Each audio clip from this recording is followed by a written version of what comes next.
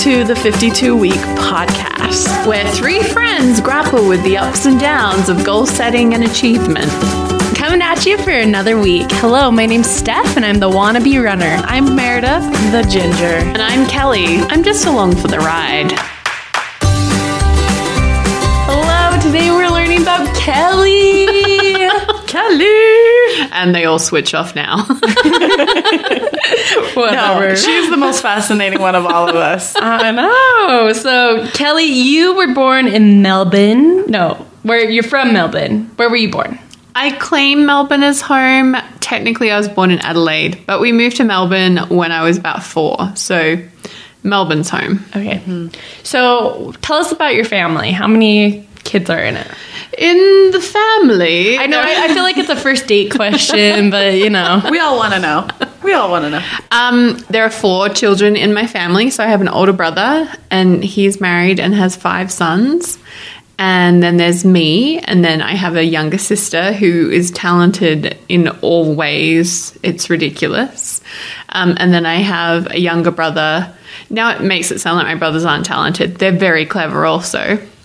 I have a younger brother. Stace is your sister that you're saying is talented? Okay. Yeah, all the skills. And a younger brother, and he is married, and they have a dog. So, you know, that counts. Mm-hmm. So that's us. And they all live probably about 40 minutes, within 40 minutes of my parents, and they all still live in Melbourne and love life there. And I'm the lone wanderer. Goodness knows why. Well, and one thing that you always say is that your family is so much funnier than you are. I want to be a family dinner because I'm like, dang. Yeah, I would say, in fear of any of them listening to this, I would say we all got our humour from Mum and then have kind of taken it different ways. So my younger brother, we would probably identify as one of the wittier, but we are all funny. My sister doesn't believe it, but I think she's funnier than me in a lot of ways. And my older brother is funny as well. He just has, you know, a lot of life going on. I think he has less time to be funny than the rest of us. All his boys. I mean, when you're a father of 5 boys, that's that, you know, it's hard to stop and crack a joke. Yeah. Especially dad jokes. Yeah, I mean, I think he's probably inherited a few dad jokes from Dad. And Dad is funny as well, but he's from a different part of Australia. What do you mean a different part? He's from Queensland. From down under. We're all from down under. He's from Queensland, and they just have a different humour to the rest of us. Mum's from South Australia, and so we were born there apart from Daniel. My youngest brother was born in Melbourne. So we just, I don't know, I think we inherited more of Mum's humour, and it's just different to Dad's humour. And I think Dad felt a little left out sometimes, but that might just be because some of the jokes were directed at him. But it's fine. It's how we show love. I love you, Dad. So how did your parents meet? Oh. Can you that one's a much longer story. Okay. Let's just say they're in the same MTC class in New Zealand. Oh, okay. Essentially, my grandmother did some matchmaking. Well done, Grandma. Yeah, fairly effectively in the end. But it is a much longer story of... but my mom is almost 5 years older than my dad. So, yeah, a little bit cougar-y. Yeah. But, yeah, eventually, once they got married, Dad moved down to Adelaide where my mom was living. And, yeah, then came along the children. So what was elementary school Kelly like? Is it called elementary school in? We call it primary school. Okay, primary school. Primary school in Victoria, which is the state I'm from, begins in prep. And that's your first year of school when you're like 5 or 6. And then first grade through 6th grade. So prep, grade 1, 2, 3, 4, 5, 6 is primary school. And then you go to high school, and that's 7 through 12. Primary school Kelly was definitely like studious, afraid of getting in trouble, so she always did the right thing. Like, I loved primary school. I look back, I'm like, did I peak in primary school? Perhaps. We can't rule it out. But, like, those were some golden years. Like, I wasn't the cool kid, but the cool kids respected me. So, That's like, a good place to be. So they, like, they didn't pick on me or anything. I was also extremely tall in primary school. My 4th grade teacher made a bet with a friend and I that if we were taller than her by 6th grade, she'd give us like a candy bar, a cherry ripe. They're real good. They're worth betting on. But we were taller than her by 5th grade. So, yeah. I think there were awkward times being tall. Mm-hmm. I think the boys gradually got taller than me in high school. And I wasn't one who wanted to stand out height-wise because I was pretty shy. But, yeah, I think my love of primary school led to wanting to be a primary school teacher because I just thought this is the greatest time of my life. I want to stay here forever. What a nerd. I love that you think you peaked. I didn't know that about you, though, why you wanted to be a teacher. So. It just seems so fun. Like, I loved my teachers. I was like, I want to do this. Like, this seems like a great way to spend your day. Look how delightful I am. Who doesn't want a class with me? So what was... Spoiler alert, they're not all like me. It takes a year, only a few months of teaching, I'm sure, to get there. Where are all the Kellys? So what was high school like? High school had its challenges in that we lived in one part of Melbourne from when I was 4 to when I was 12. And at the end of 6th grade, which was the end of primary school, we moved across Melbourne to like a completely new area. So I knew no one going into high school. And that was really challenging. Like, it's always hard to kind of move schools or move areas or move cities. But it was really, in some ways, it was a really difficult transition to go into, like, the world of high school and have no one there that I knew at all. But in other ways, it was kind of a good transition because it's like, well, we're all kind of in this pot of no one quite knows everyone. So, but it's where I recognized another facet of my personality where it was pointed out to me that I came across as really snobby. Do you call people snobs here? Is that like a thing? Yeah. It is. I guess I came across as a bit of a snob. And then later people were like, oh, but we really like you now. But when you first came here, like came to this school, we thought you were a real snob. Which I've put down to A, being tall and awkward, and B, being shy, so I didn't talk a lot. And so I guess that gave off the air of like, oh, she's too good to talk to us, when really it was me being like, I don't know what to say to anyone because I just wish they couldn't see me. I think shy people get that a lot. Yeah. I have noticed it over my life that it consistently is told to me. Because I don't think you're a snob at all. Just for the record. Yeah. I think I'm getting better at it, but it still happens often where I'm like, Kelly, just say something, and then I don't. I'm like, cool, I probably appear like I don't care about people or... Yeah. But yeah, high school had its challenges. When I was in year 8, I got arthritis. So that was a real rough year. That came seemingly out of nowhere and was a pretty scary year of, I don't know why I can't stand up straight or straighten my arms or why my knees always hurt. But yeah, luckily... Wait, when you were in 8th grade? So I was 13... And it was just, these unusual things. Like I would get up in the morning and I couldn't stand up straight. And it would take me probably an hour or 2 before I could stand up straight. And went to the doctor. They did all the blood tests and were throwing around some scary potential diagnosis. And I'd go home and Google them and be like, I don't want to have that. Can it not be that, please? But yeah, juvenile arthritis. Luckily... you can grow out of it, which I did. That was my next question. Yeah. So it was really, that year was the only really bad year of it. But, I mean, I can kind of give you a good indication if it's going to rain. Like, my knees can get a little tingle in them. I'm like, oh, the rains are here. It's coming. But that just led to challenging times because when you're 13 and you're shy and you're like, I don't want to be different from anyone, especially having like an old person's disease. Right. I have So this. did you not tell people? Were you? No, I kind of had to tell people because I couldn't do PE and like there were just different things that I couldn't really do. And I have this one like traumatizing memory of being in a school assembly, and I was tall. I was still fairly tall in year 8 compared to other people.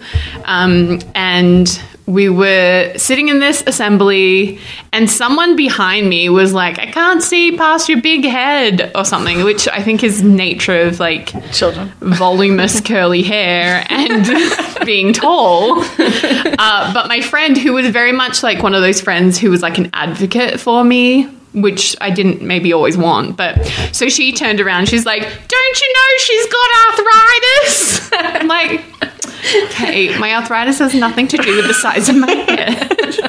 And I don't want everyone knowing We've just announced it to everyone, and I think someone was like, that's an old person's thing, like. So, like, I just, as a 13-year-old, I didn't really want to be the one who had to educate everyone about how children can get rheumatoid arthritis. So, yeah, rough times. But again, fairly similar to primary school in that I definitely wasn't a cool kid, and I did pretty well academically. But the cool kids, for some reason, had this, like, level of respect for me. So it was kind of like, oh, yeah, she's cool. Mm-hmm. Not in, like, a, hey, she's at all the parties looking cool. Right. Just like a, we let her be kind of situation. Uh-huh. I was also voted in 12th grade. At the end of the year, I was voted most likely to become a brain surgeon. Oh. So when I became a primary school teacher, I really showed them. You've had one career change so far. There's To be honest, there's been more than one, but yeah. So then after high school, where did life take you? Straight out of high school. So throughout my schooling, I wanted to be a teacher because it looked really great. And I was convinced that that's what I wanted to do. But in my later years of high school, I really enjoyed science. Like biology, chemistry were just like, I really enjoyed them. So straight out of high school, I went and did a Bachelor of Science, which in Australia, it's a little bit different where you don't really do generals. At college, you go into college knowing what you will major in. Like you apply to do a Bachelor of such and such. So I went to do a Bachelor of Science. And pretty soon into it, I realized, I did not know what a Bachelor of Science was going to qualify me to do in life. Like I didn't really want to chase research grants, or I didn't know what I was going to do with it. And B, I went to a university, the University of Melbourne, which is a beautiful university but highly competitive, full of like high achieving Asians. And and I just found like the classes were really competitive. It wasn't like, oh, can we swap notes? It was like, we're all trying to get into the optometry program, and that's why we're doing vision science. And so don't you be looking over my shoulder. And I just kind of, I don't know, I wasn't feeling it. So by the time I was 6 months in, I was like, this isn't what I want. So I finished that year. I don't know why in hindsight, but I finished that year. And then I transferred into a Bachelor of Education, and I did that for 4 years. So yeah, 5 years of college. Thems were good times. My sister did the Bachelor of Education with me. She was a year younger. She is a year younger than me. So we did university together in the end. Which was great for group assignments. So were you guys in every class together? Yeah, pretty much. So we were like, fun. can we have a group of 2? And the tutor would be like, well, okay, it's more work for you. I was like, yeah, but we don't have to work with random people. So And you know exactly what you can get out of your sister. Yeah. Which you said your sister is like the perfect and good at everything she does. So maybe that was really frustrating. no, I guess her skills are more, I don't know if manual is the word. Again, if she listens to this, I love you. She But speaks I very would highly say- of you. I would say my talents probably lend more to the academic, and Oh, her okay. talents are much more like anything art, craft, anything with your hands, like she can just pick it up. Gotcha. And she is like very academically minded as well. But if it came down to doing some kind of like math assignment, that was probably more my thing than hers. But yeah, it was great just to split the cost of textbooks because they're really expensive. Oh, yeah. Yep. So it was good times. And isn't it free in Australia? So our university, we're pretty lucky in that you can defer the cost of your university until you earn a certain amount of money and you begin paying it back like a tax. And so if you never earn, I want to say it's like around the $50,000-$60,000 mark. If you never earn that, you never pay back your like university degree. And I would say, I haven't looked at the numbers, but I would say the cost of our degree, even if you were to pay it up front, is much less than an American degree. So no one, I would say, maybe this is broad, but probably no Australian student is coming out with any kind of student loans. Mm-hmm. You've just got, it's called a HECS debt, and you just pay it back gradually, kind of like a tax, but you're not walking around going, oh my goodness, I have this huge debt that I need to pay. So if you make over $50,000 here, do you have to pay back? Yeah, there? Sadly, in the last couple of years, they figured out that there was this little pocket of people who were leaving the country, and they have come after us. So, Okay. yeah, you've got to convert what you're making here, and if it's over the threshold, you start paying it back. Interesting. So I think I've paid some of mine back, but Yeah. I don't know, you're not walking around feeling like you've got this huge burden. You're like, oh yeah, I've got my degree, which really stemmed from Australia needed an educated people. Mm-hmm. And maybe we all just wanted to be at the beach. And so they were like, how do we lure these people to university? Yeah. We've got to get someone to be the doctor. Not me, though. I did not become the brain surgeon. But you served a mission in the midst of your university. No. Really? No. I was very non-traditional in the timing of my mission. Okay. So after university, I became a teacher. I taught 4th grade in Australia, and I taught there, I want to say, for a year and a half. And then there's a not random, it's just the way it is teaching at government schools in Australia, where it takes a little while generally to get an ongoing contract. So you kind of do like a 6-month contract and then another 6-month contract and maybe a 12-month or another 6-month, because once you have ongoing, you can leave for multiple years and then come back with like a term's notice. So to allow for that, schools can't put new teachers on an ongoing contract. So I was I'd been teaching for 18 months. I was like going back in to interview with my principal as if they didn't know me, even though I'd taught there for a while. And we knew of the newer teachers that someone wasn't going to get their job back mid-year because there was a teacher that was returning. And so I kind of started having to look for other options just in case I was the one that didn't get my class back. And so I randomly found jobs in the Middle East. I don't know what they were advertising on Australian sites, and so in the midst of my whatever, I decided, YOLO, why not live in the Middle East? Who doesn't want to do that? That's never been on my bucket list. I know that was sarcasm, but nor has it ever been on mine. And it was really unusual. It was kind of like I had this weird piece about it that I was like, well, this is not my normal reaction, so maybe I should do this. And how old were you? So I would have been 25. Okay. 20. Yeah, probably about 25, 26. 25. I can confirm. I just did the math. 25. So I moved to Dubai, technically to an emirate beside it named Sharjah, which sounds very Aladdin. I'm moving to Sharjah. And I tell you, like 10 years ago, you Google Sharjah and nothing is popping up. And I was like, who knows what random place I'm moving to? But I moved there and I taught at an Australian international school. And yeah, I was there for a year and a half. That was crazy times. Wait, tell about the teacher who would tell the kids, because they were very wealthy kids that you were teaching, right? Yeah. So so the school was a local man who wanted different options for his children, and he'd done some of his schooling in Australia. So he was like, let's just open our own school and bring in Australian teachers and bring in Australian books. And so there was a teacher there who taught prep, again, is what we called it, but it's like the year before first grade. So probably like 5-year-olds. And yeah, fairly wealthy children. A lot of our students were local wealthy students. And she was, it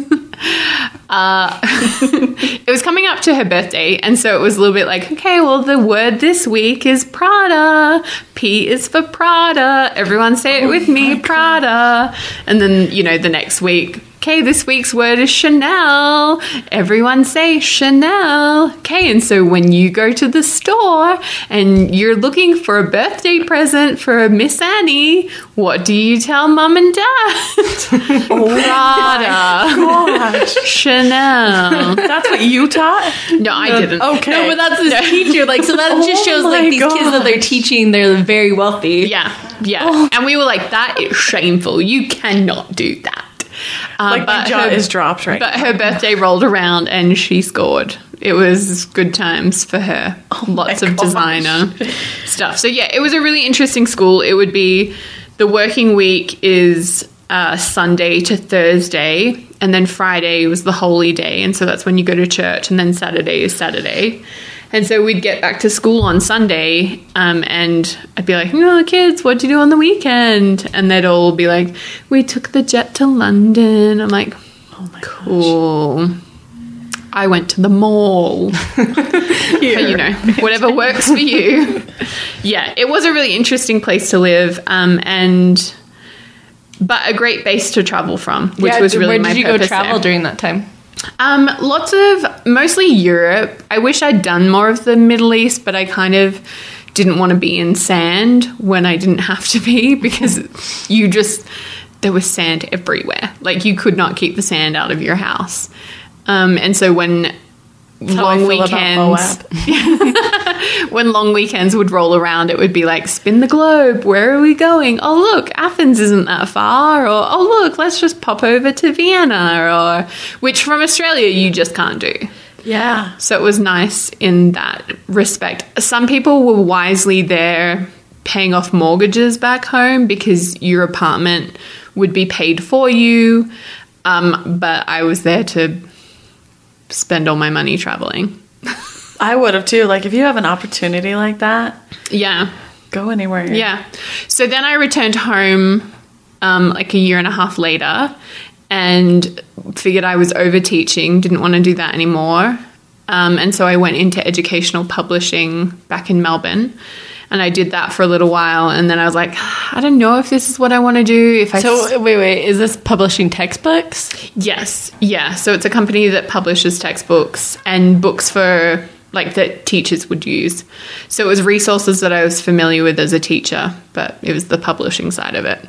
And I kind of figured if I want to stay in this industry and work my way up, I really need to maybe go and get a master's of publishing or a master's of editing. And I just didn't really know that I wanted to go back to school to do that. So I went on a mission because who knows why. Because there was nothing else to do. So at this point, I think I was 27 when I put my papers in. I was 28 by the time I left. Is there a cutoff date? Not for girls. Okay. So, like, a lot of girls leave at 21. So, yeah. That is a little bit older than other. Did that concern you going out, that you were going to be with all these? There were aspects of it that concerned me. Like, I kind of worried about having, like, district leaders and zone leaders who were 19, and I was going to be, like, 29. And so I was a little worried, but, like, can I humble myself enough to listen to a teenager? And I was really surprised throughout my mission that, like, when they were magnifying their calling, like, I had no problem calling them up and being like, can you help? Like, we have this problem with this investigator that we're trying to figure out. Like, what would you suggest? It was really interesting to me how easy it was to, like, ignore the age difference and just be like, we're all here, like, trying to do this work. And get it done. But while I was on my mission, they lowered the age for elders and for sisters. And so when I was 29, I got like a 19-year-old companion. And in the end, I had about 3 who had, one was 20. And there were some challenges that came with that, but I think there can be challenges regardless of whether or not there's an age difference. But yeah, I think my most memorable thing with age being a thing on my mission was when I had to like pass off driving in New Zealand, like to get to drive a mission car. And in New Zealand, they drive on the left side of the road, which is the same as Australia. So I was very comfortable driving in New Zealand. Like that was very familiar to me. Whereas I had these it was an American zone leader who was like passing me off to be allowed to drive a mission vehicle. And so he and his companion were in the back seat, and he'd be like, okay, well, at the roundabout, go straight ahead. I'm like, I know roundabouts, like I got this. I grew up with this. And like an island over. Yeah. Which for an American driving there, it is a little bit like, oh, I'm on the other side of the road. It feels a little difficult. But for me, it was very natural. And again, I was 29, so I'd been driving for quite some time. And we were like halfway through, and he's just like, sister, you're doing very well. Like, I'm really impressed. I was like, cool. Because I've been driving since you were 8, like, on this side of the road. It was just, I know he didn't mean it in a patronizing way, but I was just like, I know, I can drive. We got this. Can I just have my license now? Yeah, exactly. Wait, so you said your parents met in the New Zealand MTC. Did they serve in New Zealand as well? No. So they served in Australia. My dad went to Adelaide, where my mum was from, which is how my grandma got involved in matchmaking. My mum went to Perth, which is Western Australia. And then my older brother served in Brisbane, which is where my dad is from. And my sister served in Sydney. And then I served. So essentially we'd covered every Australian mission apart from the one we lived in. So it made sense that I went to New Zealand, which is like the next step out. There you go. But yeah, the MTCs in New Zealand, there isn't one for Australia. But, okay. But I went to Provo because I had to learn how to point properly so I could be a visitor center I was just going to ask, you were a visitor center, weren't you? Mm-hmm. That's where they send all the pretty ones. I will be the first one to say it. If you're going to a visitor center. That wasn't the case in my mission. I can show you photos. Steph had like cool historical sites though. I just had like the Temple Visitor Center, and the New Zealand Temple Visitor Center must be one of like the lowest visited visitor center. But it was cool. We did like Mormon.org chat, and that was fun. But oh, cool. Yeah, it was nice to break up the day sometimes and get to be inside in the warmth. That was only part of my mission though. I think less than 9 months I spent in the visitor center. But so what were some like defining moments or favorite moments serving a mission for the Church of Jesus Christ of Latter-day Saints? She's so good at that. I think I learned a lot about myself, and I had felt at a younger age, I think having a mum that served a mission really kept it in the forefront of like, this is something I could really do. And then my sister, even though she's younger than me, served earlier than me. And I grew up feeling like, okay, well, if I'm not married by 21, I'll serve a mission. And I got to 21 and I was like, no, I can't do that. That's terrifying. Like, I cannot do that. But it was always kind of in the back of my mind. And I got to the point once where I was like, I think I'm going to put my papers in, and I didn't. And then I went and lived in the Middle East, and then I came back and I was like, I can't shake this feeling that maybe I should go on a mission. And it just, even my process of preparing for my mission, it was like, okay, like I spoke to my stake president and he was like, well, how about you just go to mission prep, and how about you just begin your papers and just see what happens. And I began my paper, like the process of applying to go on a mission, and they were done within 3 weeks. And I was like, like now I'm going to have to make a decision. And I was going to mission prep, and I was like, this is easy. I can do this. And I was praying about it. I was in the temple, and I just kind of like felt like I received an answer that I needed to go, and I was like, oh no, thank you. So I like pray about it again, and I like felt even more strongly that I needed to go.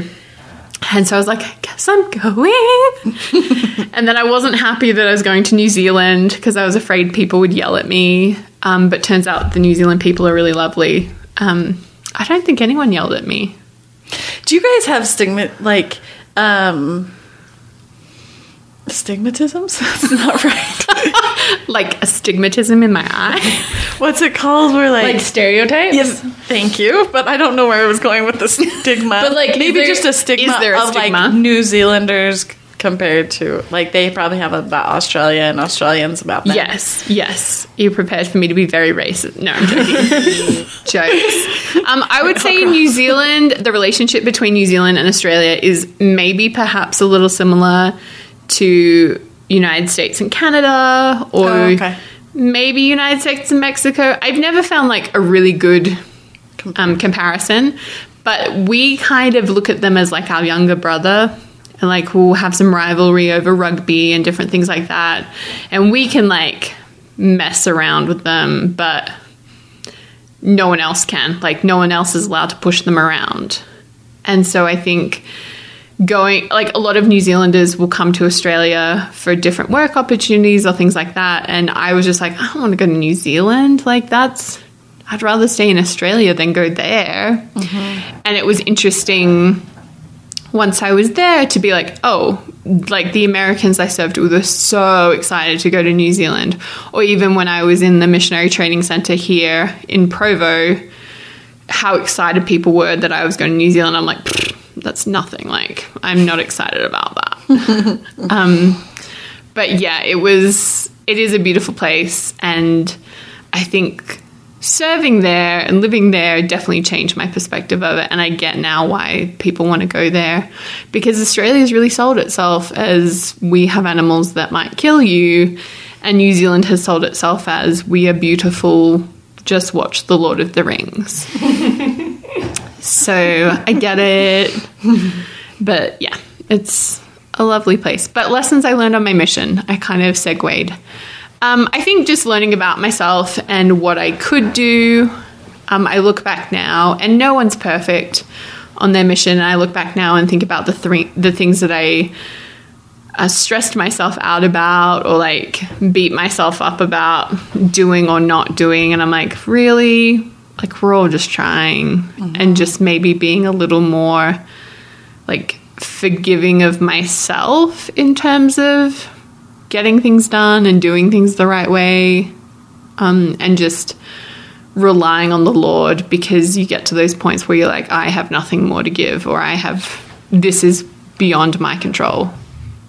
And that was humbling for me as well, because I think I kind of had a little bit of like, I'm going to be pretty good at this, guys, because I'm like that. She's still a little hair toss there. But really being like, in the end, it's the Spirit, it's not me. And that's the same for every missionary. Like, you can be as eloquent or as educated as you want, but in the end, it's the Spirit that converts. And that was a good reminder. So everybody, once you went on your mission, everybody in your family served? My younger brother didn't, for health reasons. Gotcha. But yeah, I was 5th of 6th to get out there. That's really cool. That's really cool. My grandparents on both sides were converted in the 50s by missionaries who would come to Australia. And so, yeah, I guess missionary work was strong in the family. Yeah. But yeah, good times. I look back now and I'm like, I could never do it again, but somehow managed. See, sometimes it's like, I would love to go back and do things better than I did when I was 21 when I went. Yeah. But then I think, no, I don't really want to go back. Oh, yeah. I think, don't we all have that nightmare where you wake up and you're like, oh, good, I don't actually have to go back. I do have dreams of going. So I served in the Philippines. I have these dreams of like traveling back there. They come probably a couple times a year. Yeah. And sometimes I can't get there, or I do run into my favorite families and stuff. But dreams of going back to the Philippines do come. Yeah. And it was nice serving in New Zealand that when I lived in Australia, it was easy to visit. Like, I've been back twice since my mission. And I think that was something that my family have enjoyed, serving within Australia, that you cross paths with people.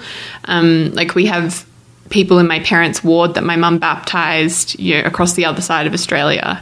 Oh, wow. And so different connections that, because you've served fairly close to home, you can keep that strong. So, yeah, it was good times, but it was hard times.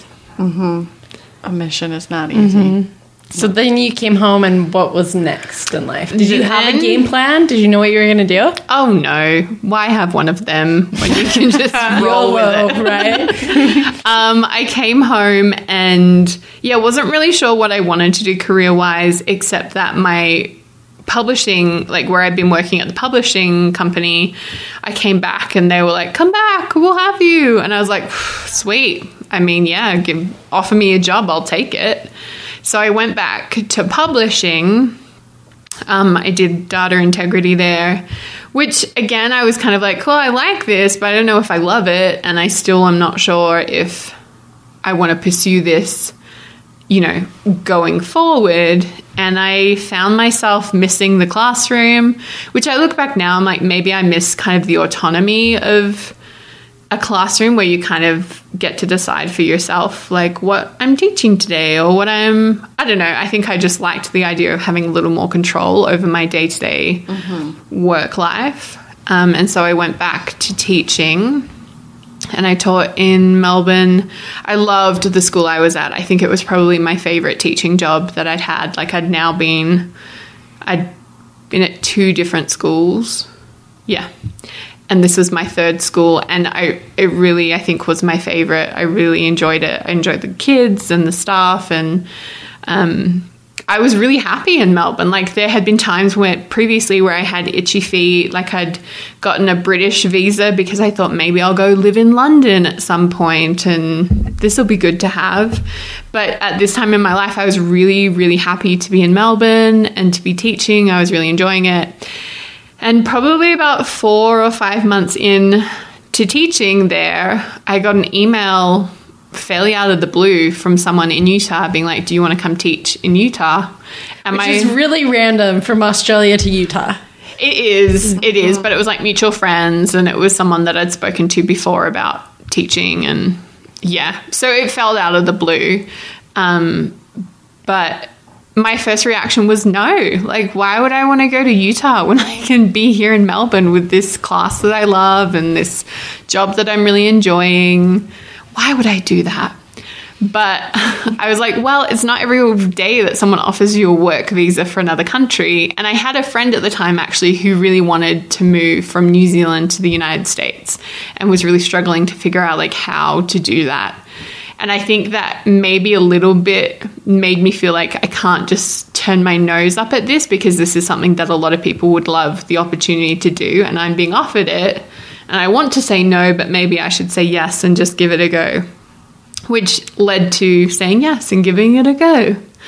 So I moved here. And you didn't know very many people here, right? No, I had like a companion from my mission and some other mission friends, and I'd been to Utah probably maybe 8 times before I moved here. So I felt like I knew what I was in for, but it's quite different when you actually live here.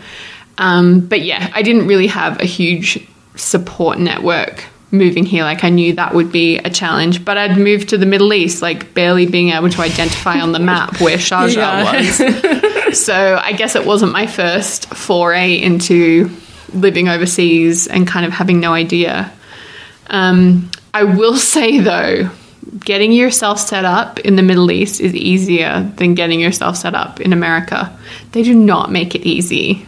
Or like maybe with visas? The visa wasn't too difficult. My employer took care of most of that, but just like getting a social security number, being able to buy a car without a bank account or without an American driver's license or without a social security number at the time, or like all of those little things that, I don't know, you wouldn't think twice about them if you're an American, but they just all kind of like tumble together. It's like, well, if you don't have that, how can you get this? Well, I can't get, like, just, Can't get this without that. Without that. So where do you begin? And you get it done eventually, but man, those were real hard days. So when you moved here, did you stay with the friend that emailed you and said, hey, come have a job here? Or where did you stay when you first?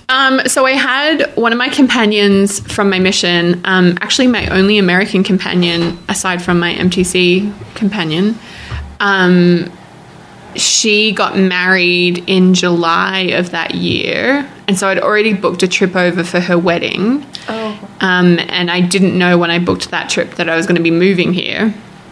But when I came over in July for her wedding, I was like, well, I'm going to be living here in a month. So this is a great time to go and find somewhere to live. So I hopped on KSL and just found a place in Draper and was like, I'll be back in a month.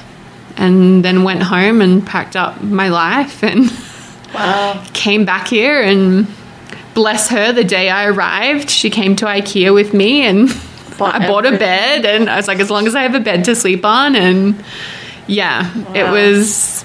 But didn't you have crazy roommates in that first place? Yeah. Girl, tell us the roommate stories. Like, I love Wasn't there something with drugs? And objects missing? Yeah, that was an interesting place. And it's, again, I think we come back to, like, I'm a shy... Like, I'm not overly outgoing. And so it was like a 3-story townhouse and I had the top floor. And I was just like... I would come home and, again, I don't cook. So I would just come home and I would, like, go up to my room. And it wouldn't be unusual for me to just stay up there all night because I had no reason to leave. Mm-hmm. And I wasn't... I don't know. I'm a weird kid. I guess that's what we've learned. So I wasn't, like, close to my housemates. And so I think housemates changed and I didn't even know. So, like, I'm sure I lived with people that I never met. We just never crossed paths. And it was a little bit transient in terms of, like, it seemed to always be someone. There were 3 of us in there and the other 2, I don't know, I'd be like, who's living here now? Yeah. I have no idea. But towards the end of me living there, we had a housemate who you could tell something was a little bit off. And then she started, like, stealing things from the house to buy drugs. And I was like, okay, gonna get a better lock for my door. And now I really have no reason to leave. Your door would be locked and she would go in and steal it? She never stole from me, thankfully, because I think partly that I was on the top floor. Like, you would have no reason to be up there because it was just my bedroom. And that's not really a great source of lot more work. Things to steal when there was other stuff more accessibly. More accessible. So that really, I was like, I guess it was the first time in my life that I had lived with strangers, aside from as strange as people on your mission might be. Yeah. Right. But at least you have the safety of knowing they're on a mission, you know. Well, I mean, does that mean anything? No. It really was the first time where I felt, and even just being in America and it being foreign makes you feel a little more vulnerable. Like, I think I feel more unsafe here than I ever felt in the Middle East, which is unusual to look back on. Yeah. And maybe I was too naive in Dubai of dangers around me, but I felt really vulnerable, and so I was like, I'll just lock myself in my room and I'll be safe. It was a really happy life back then, guys. Oh my God. And I was doing real well. How many years have you lived here now? So I moved here August 2016, so it's over 3 years. And so last New Year's, like around New Year's, I remember being at a dinner with you. And this was like the budding start of our friendship. I was going to ask, is that what where it all began? Well, we first met. I'd stalked her for a long time. I didn't. Well, I like invited her roommate to come to this Christmas cruise that was outside because I did a podcast with the guy, and so I was trying to get a group, and no one wanted to go because it's like wintertime and they're freezing. But Kelly came and she was like, "I just want to be your friend." I'm like, "I want to be your friend too." And then instantly we started talking on the phone like every day after that. That's true. But once she gets you, it's so true. No, but so the thing that I loved is we were sitting around and we were talking about the year. So this was 2018, talking about 2018. Yeah. And you talked about your roommate, Cammie, and you said that living with Cammie was the first time that you felt at home in America. Yeah, that is true. Cute. I hope she listens to this. Hey, Cammie. She'll love that. But yeah, it definitely has. And I think moving to a new place, it always feels foreign in a way, but it does get better with time. And this maybe took longer than I expected it to. But yeah, I feel really happy where I'm living. I'm really happy in my job change recently. And yeah, it feels like things are coming together. Like this is as home as I can expect it to feel, I think, if that makes sense. Mm-hmm. Since we don't have... Well, I guess there's Tim Tams, but... yeah. And Vegemite. Tim Tams in Australia? Is that an Australian cookie? Yeah, Tim Tams are Australian. I didn't know that. Yeah, shout out to... No. Yeah. They are... Tim Tams, sadly, are like one of the only things that you can buy here that are actually made in Australia. There are other things that you're like, oh, that's Australian, and then you look closer and you're like, no, it's not. It's made up. But the Tim Tams here, it's like they're actually a product of Australia. I love Tim Tams. Yeah, they are great. Huh. Yeah. So, and I think it was funny. I was reading a post in a group that I'm on that's like Australians in America. And you gotta find your support group. Yeah. You do. And they're the ones that tell you where to find their Tim Tams or if other things pop up. But it was funny. It was someone who was like, I've lived here for 20 years and this time of year I still just feel really like a foreigner. And I'm like, there were so many comments of like, everyone feels this way. And I think it just is the nature of living in a country that is not your native home, that it will always feel foreign. Like even there were people who, you know, have been married to an American or have like kids here and like, I know I have my family, but it's still not home. Maybe it's home, but there's still a longing for like what really feels like your natural home. And so I don't know if I'll ever feel that, but yeah, it's definitely become better than what it was in the Draper days. The Draper days, I like that. Well, but you also had talked about how like Christmas you usually spend at the beach. So here in Utah when you're freezing your butt off, that's also probably why it doesn't feel like home. Yeah. This time of year is when like traditionally the days are getting longer. You like go and have fish and chips on the beach and just be loving life, and you're like, that's how you know it's Christmas, because there's all of this daylight after work and you're like, let's go and do this thing or that thing. Like, and here it's like, cool, I left for work in the dark and I'm coming home in the dark and all I want to do is be inside. Yeah. Like it doesn't have that same like holiday feeling that I associate with like Christmas time of year. So yeah, I think that will never quite feel natural, but yeah, it just gets better as you make different traditions or... Yep. I feel you. In a tiny way. Yeah.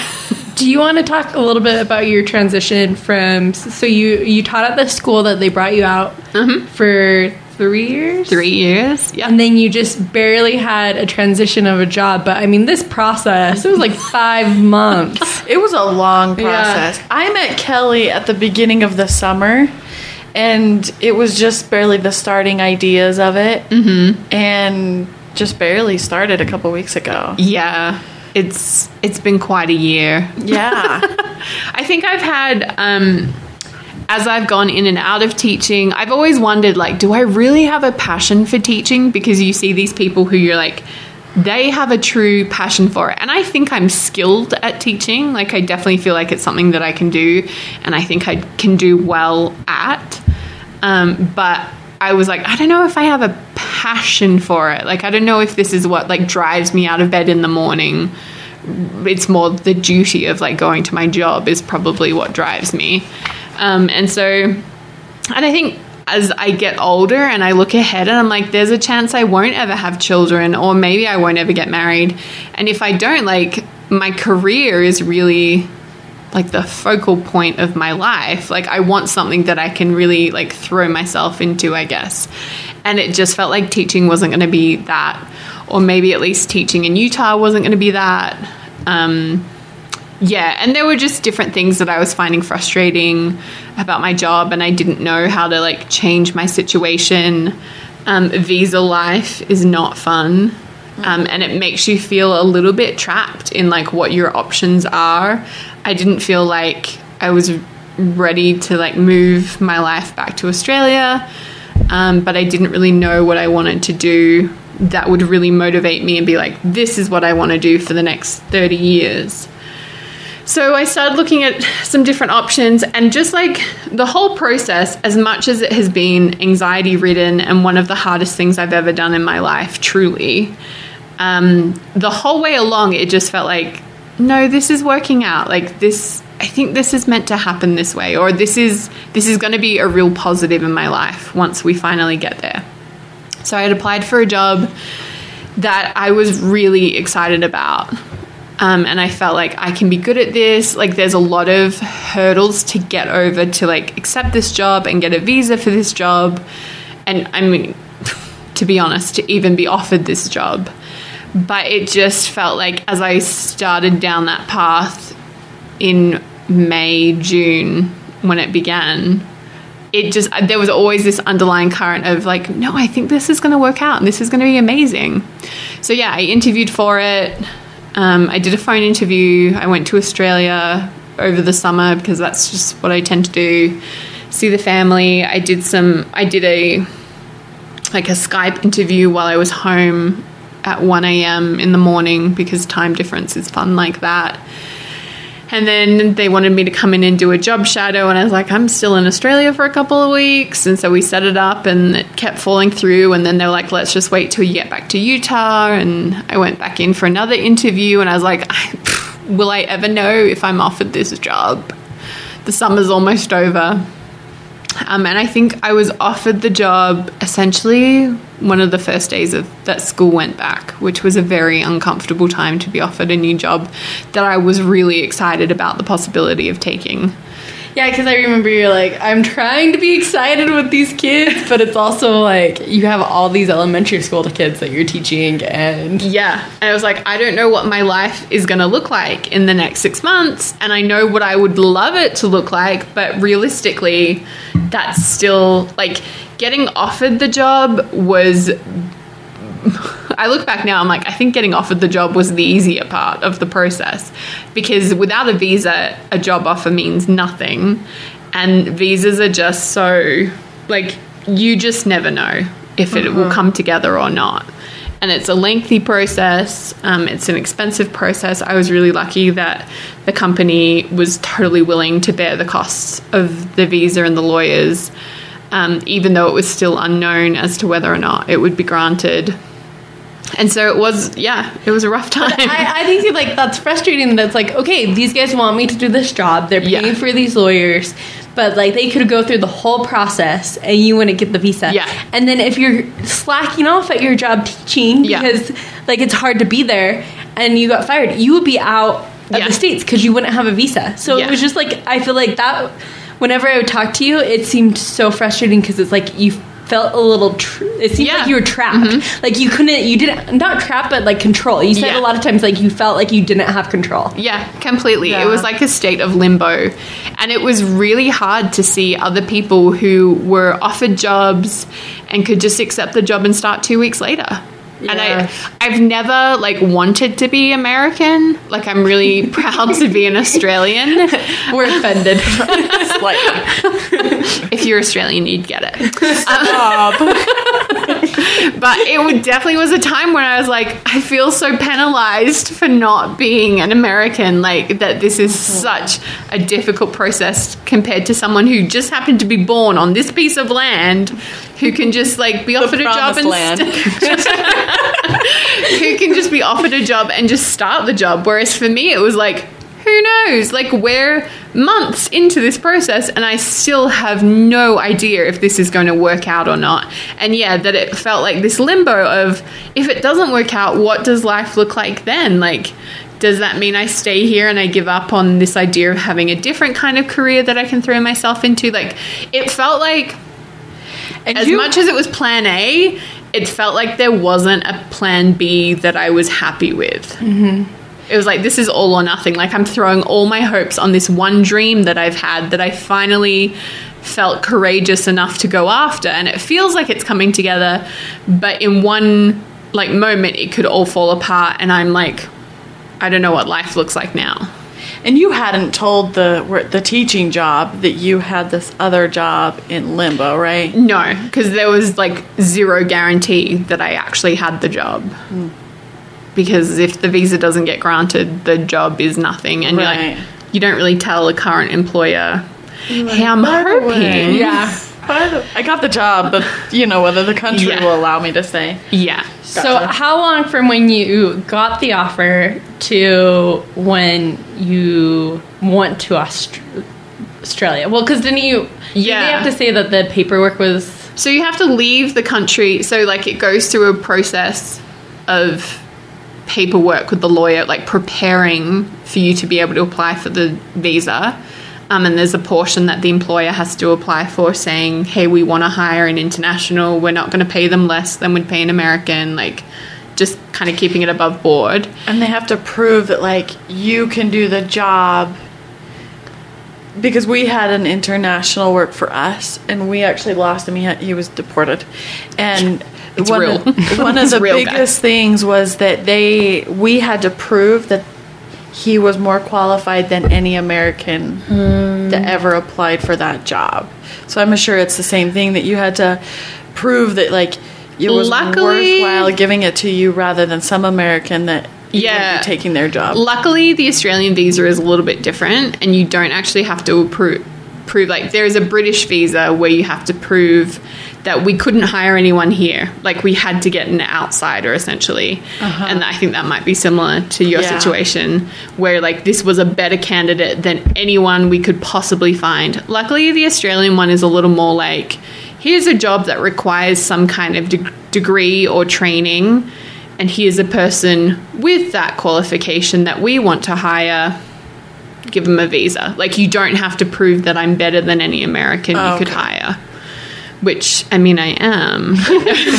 No, I'm absolutely not. But, yeah, luckily you don't have to prove that portion of it. It's just like, here's an Australian with what we want for this job. Please give them a visa. But it does come down to, you have to, like, leave the country to apply for it, or you stay here and do an in-country one, which takes months and months to do. And I was like, I can't wait more months. Like, I need some, like... Because wasn't it October by the time... When was it? It was November that I... So, November went when you to went to Australia. So, you found out in August. Yeah. And offered the job early August, and it was, August, September, October. It was about 3 months before it was like, okay, we're at the portion now where you can leave the country and apply for it. Which, again, is hard to do when you have a current employer. Like, I went to the consulate in Melbourne, and the guy told me I was approved, and I was like, I don't believe you until Wait. Can you tell this story, though, about when you got up, when you, like, arrived and waiting in line, where you were, like, debating between the male or the female? Guys, it's real rough. Well, because she is a female. And this is also, I mean, these are the details that I want you to share, too, because going to Australia is not just, like, a quick thing. So it was very scary, too, because it was like...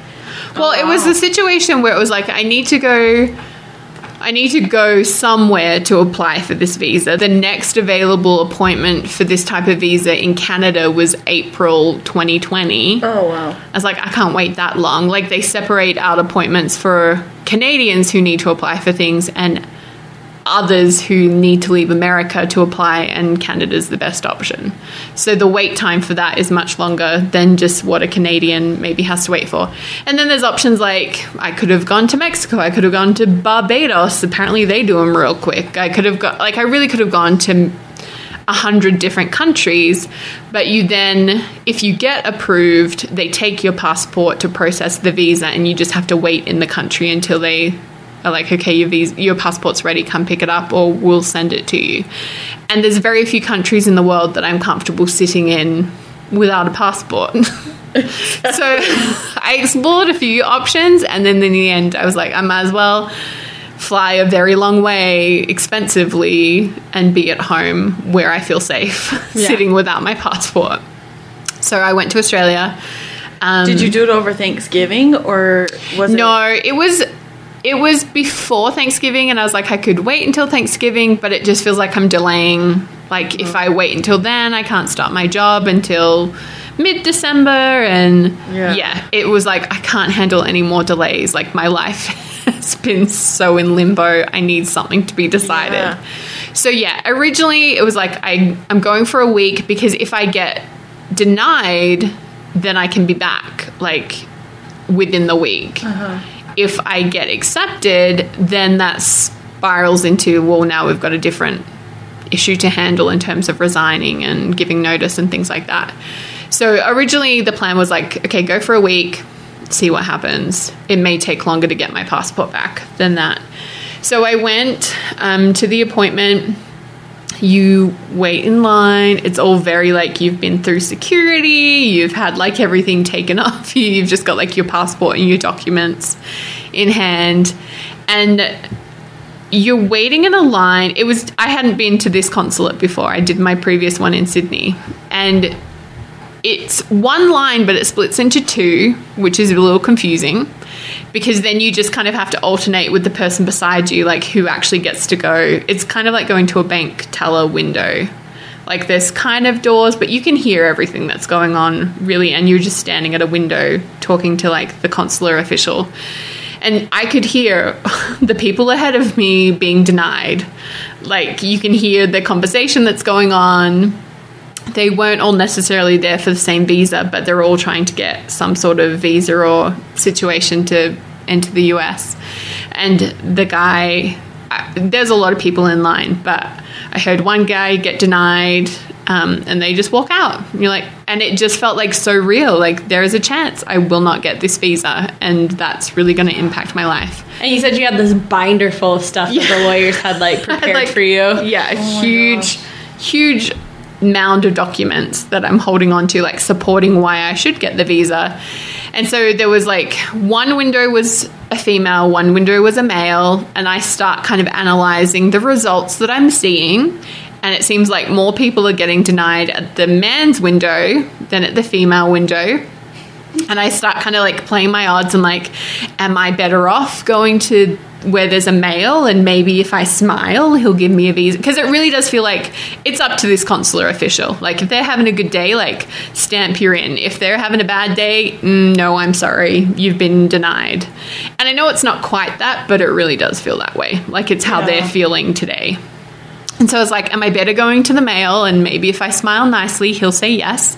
Or am I better going to the female, because odds that I'm seeing, people are getting accepted at her window and they're getting denied at his, and I don't know for what reason they're getting denied, but I'm not liking my odds. So I was praying about it. I was like, please, just like let me go to the window that will grant me the visa. I had a situation with my uncle when he came back from his mission, trying to pass through the United States without a visa to fly home to Australia, and it came down to like, pick one of these windows, and if they let you through, you can get on a plane. Otherwise, we'll have to send you back to Canada, and you'll have to fly through Europe or something ridiculous.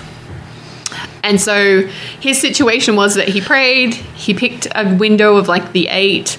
The guy at the window was like, I don't know much about your church, but my son was just baptized and it's the best thing that ever happened to him, so I would let anyone through from that church. So I had in the back of my head, like, that happened when I was maybe 10.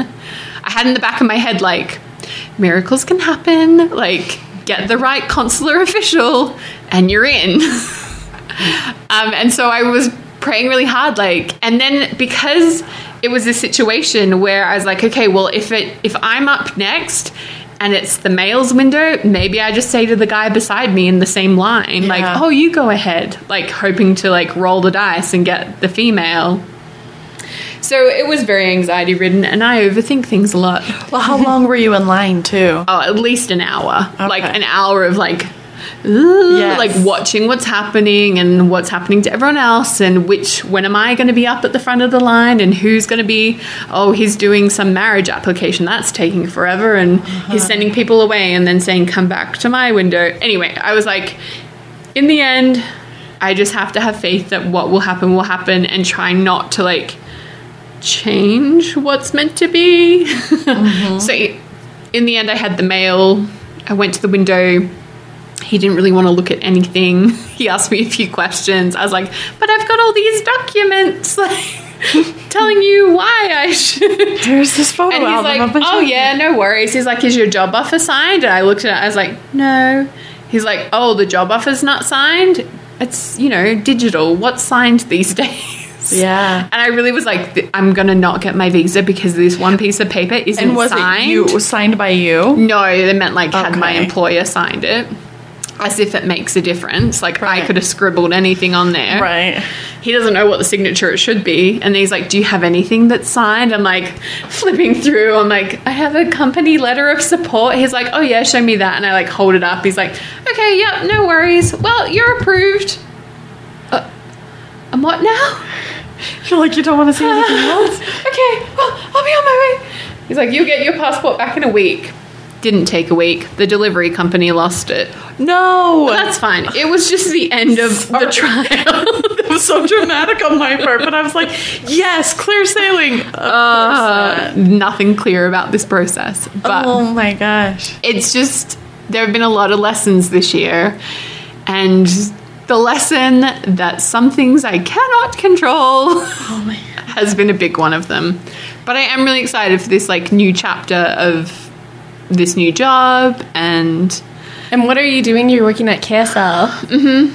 Yeah, a product manager there. So very cool. Yeah, it's a difficult one to describe. Analytics and data, and I'm really enjoying it. I'm only a month in. There's a lot to learn, but yeah, it's been a great way to finish 2019. Yeah. And I'm excited for 2020 and yes, let's hit the ground running, new things ahead. It's going to be a great year.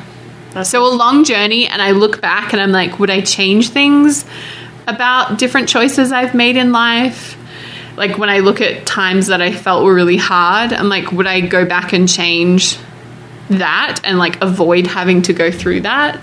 But it all just leads to this point, and I know that's super cliche, but it's things that were frustrating about a previous job, well, that drove me to look for change. And if it had been comfortable, I just would have stayed there, and I wouldn't be in this place that I'm really excited to be in. Or people that I've met, and I think maybe I shouldn't have spent as much time with certain people, or making choices the way you do. And then I think, but that led to learning things that I think have been crucial to the situation that I'm now in. So as much as you look back and you're like, I could have avoided that, it really has led to this place where I'm really excited to be. And it's just great times. The light at the end of the tunnel is bright. I enjoy standing in it. Well, I think that's a great way to end. So, Kelly, thanks for letting us talk to you about your life history. And I'm so grateful that I got to meet you at this time. And you're welcome. No. It was really Steph, so don't take any credit for that. No, me too, though. As you were talking now, I'm like, it's just interesting how people are put into our lives, but I'm very grateful. Yeah. For our friendship. It is good times. So now you guys know Kelly. Yeah, maybe a little too much. Not at all.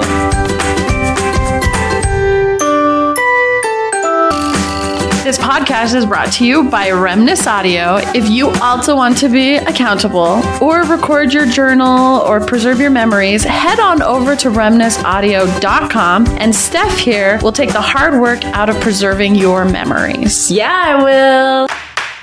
And you don't have to put them on a podcast like we are to share with everyone every week.